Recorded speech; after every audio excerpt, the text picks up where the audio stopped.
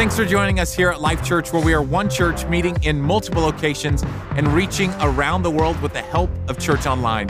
If you have any questions or you'd like to learn more about us as a church, you can always check us out online simply by going to life.church. Or you can stay connected throughout the week and everywhere you go by downloading the all-new Life Church app, available today wherever you download your apps from.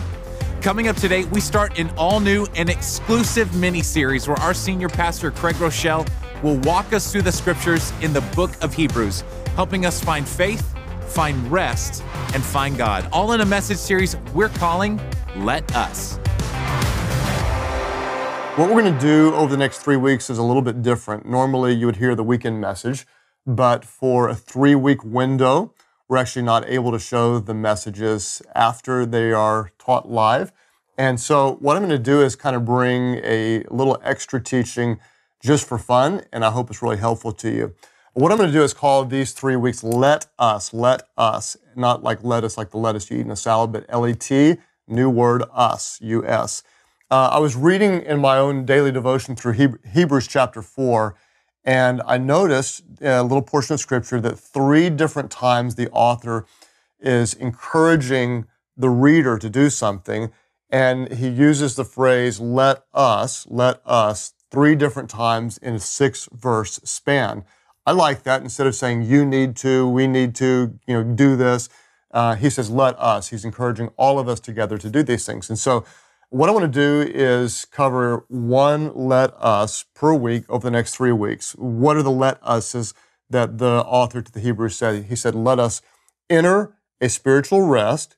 He said, let us hold firmly to what we believe. And he said, let us enter before God's throne to find help. Let us enter boldly before his throne. And so what I want to do is each week talk about one of those in kind of a behind-the-scenes devotional. So we'll start with the very first one in Hebrews chapter 4 when he says, let us enter a special rest. I'll start in verse 9 when the author said this. So there is a special rest. I like this. It's not just a regular rest, but a special rest, still waiting for God's people. Verse 10. For all who have entered into God's rest have rested from their labors, just as God did after creating the world. Verse 11, here's the first let us. So let us do our best to enter that rest. Let us do our best to enter that rest. But if we disobey God, as the people of Israel did, we will fail. So let us do our best to enter that rest. Notice this is a very special rest. And you may ask, what is that rest? Well, some believe the author to the Hebrews was talking about an eternal rest, like rest in peace after you die. Others believe that he was referring to a deep, meaningful, spiritual Sabbath rest, where we actually rest from our work on earth. From my study, I'm going to actually apply this principle to both an eternal rest and a temporary rest on earth.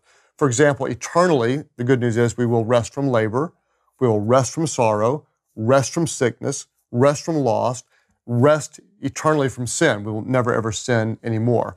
In fact, one time I was on a mission trip and we were visiting a Compassion International site that our church is involved in, and I was with the president of Compassion International, and we were in a home that's, perhaps you've been in one before. It had no floor, no plumbing, no electricity. There was actually a garbage dump outside that, the water would flow through this house when it would rain and into this horrible, just flooded dump area. And there was this precious lady that was just always hurting, grieving, in deep poverty. And the president of Compassion prayed with her, and I never will forget, he prayed about eternity, and he thanked God that one day she wouldn't suffer, and her kids would have everything they needed. And afterwards, I kind of looked at him, and I was curious, because that's not how we typically think when we're praying with people in the West, where we're so blessed and prosperous. And he said, you have to remember, these people, they're going to suffer and suffer and suffer on earth. And so their faith is really an eternal blessing where there is rest from all this suffering. That's a special rest. And you may live in the West right now and you're suffering in some way, maybe some physical ailment, maybe so many people battle with depression. It could be your kids are doing something that really is difficult. There'll be an eternal rest from all the hardships in this world for those who are followers of Christ. Now, on a different level, I want to talk about this. What if God has a special rest for us on earth? What if we can do our best today to enter into that rest? And here's what we have to understand, that God values rest. In our culture today, many of us, we just work, but God deeply values rest. He worked 6 days, and on the seventh day, what did he do? He rested. In fact, we have to remind ourselves, one of the 10 Commandments is to observe the Sabbath, to keep it holy, to take a day and commit it to God, that on this day we are not working. This is a day we're setting apart for God. What does the word holy mean? Holy actually means set apart. This is a day set apart to glorify God by doing what he did, by resting from our work and from our labor. And so I have to recognize rest is a holy act before God. A day of rest is actually pleasing to God. In fact, I've shared many times, just from a real personal perspective, that working too much has been a problem for me. And I've been to counseling in 2 different seasons to deal with my problem as a workaholic. And the big problem for me, maybe some of you can relate to this, is that my identity was wrapped up in what I produce, not who I am.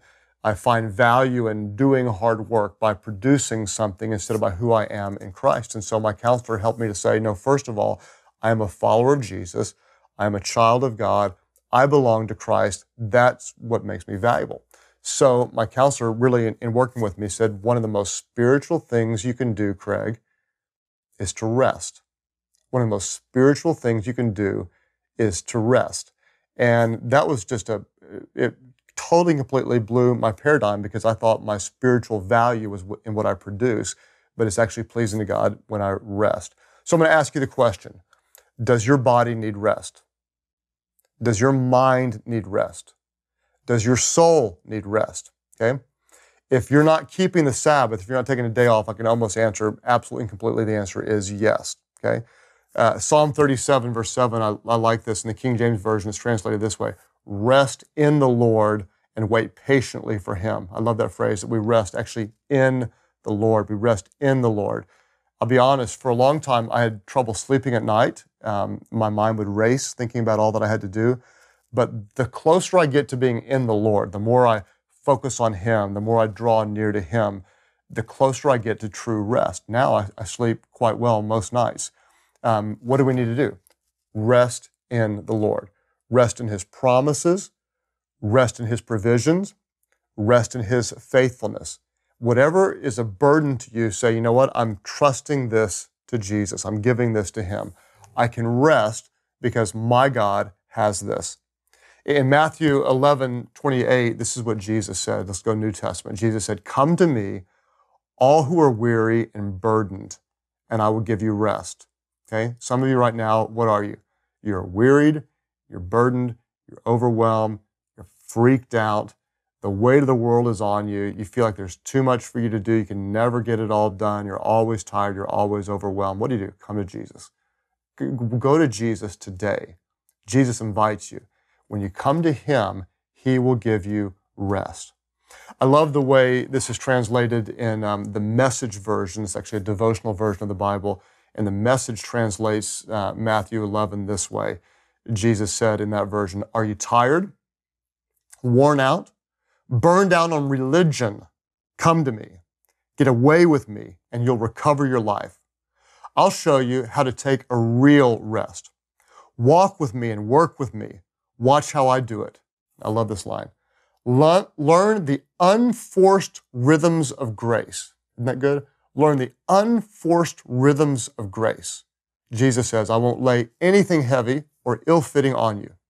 Keep company with me, and you'll learn to live freely and lightly. The first let us from Hebrews chapter 4 is this.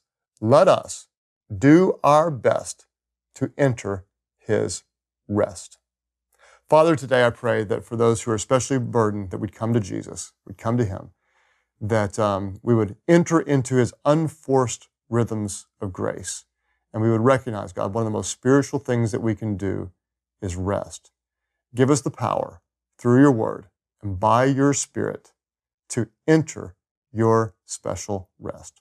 In Jesus' name we pray. Amen. As a church, it's our honor to play a small part in all that God is doing in and through your life. And we would love to continue with you on that journey. To find out what your next steps could be in your relationship with Christ, all you have to do is go to life.church/next. You know, one of the biggest blessings that God has allowed our church to be a part of in the spreading of His Word is through the YouVersion Bible app, now downloaded by more than 140 million mobile devices worldwide. Millions of people literally are able to engage with God's Word on a daily basis. And one of those people is named Noah Snyder, who lives on the Outer Banks of North Carolina. He's an ex-pro surfer, and with the help of the YouVersion Bible app, he's able to grow stronger in his faith. I grew up here on the coast, and I've spent most of my life as a professional surfer. And now I'm a fitness trainer, I own a gym, and basically I enjoy watching people get their lives back and being transformed. The fitness journey is tough. It's a matter of just coming and putting in the time. Come on, let's go. Drive, drive, drive. And it's my job to get in their face and be like, come on, you know, you're gonna do this, you're gonna make it. You have to believe it. 3, 2, 1, and go. Come on, pretty work, pretty work. Yeah, when people walk through the door here at Momentum, they're carrying a lot. It could be emotional, it could be physical, the pressures of life. You can look at everything around you, and you can almost have the sense of just wanting to give up. So encouragement is a huge part of my life, being a fitness trainer, but first and foremost, I also need to be encouraged myself. I've got to get plugged in every single day to God's Word, and I do that through the Bible app on my phone. Even if it's just for 1 minute, 2 minutes, 5 minutes, where I get the Word in me, I become a little bit more confident, I get a little bit more boldness. I need those things to do what it is that I do. I want to hear you down, up, good, down. The Word is what will sustain you. Your strength is only going to get you but so far, but it's His strength that's actually going to get you through that finish line. To download the YouVersion Bible app, all you have to do is go and access it wherever you download your apps from, or go to bible.com/app. Here at Life Church, it's our mission to lead people to become fully devoted followers of Christ. That statement drives everything that we do here as a church, and we do everything because we believe whoever finds God finds life.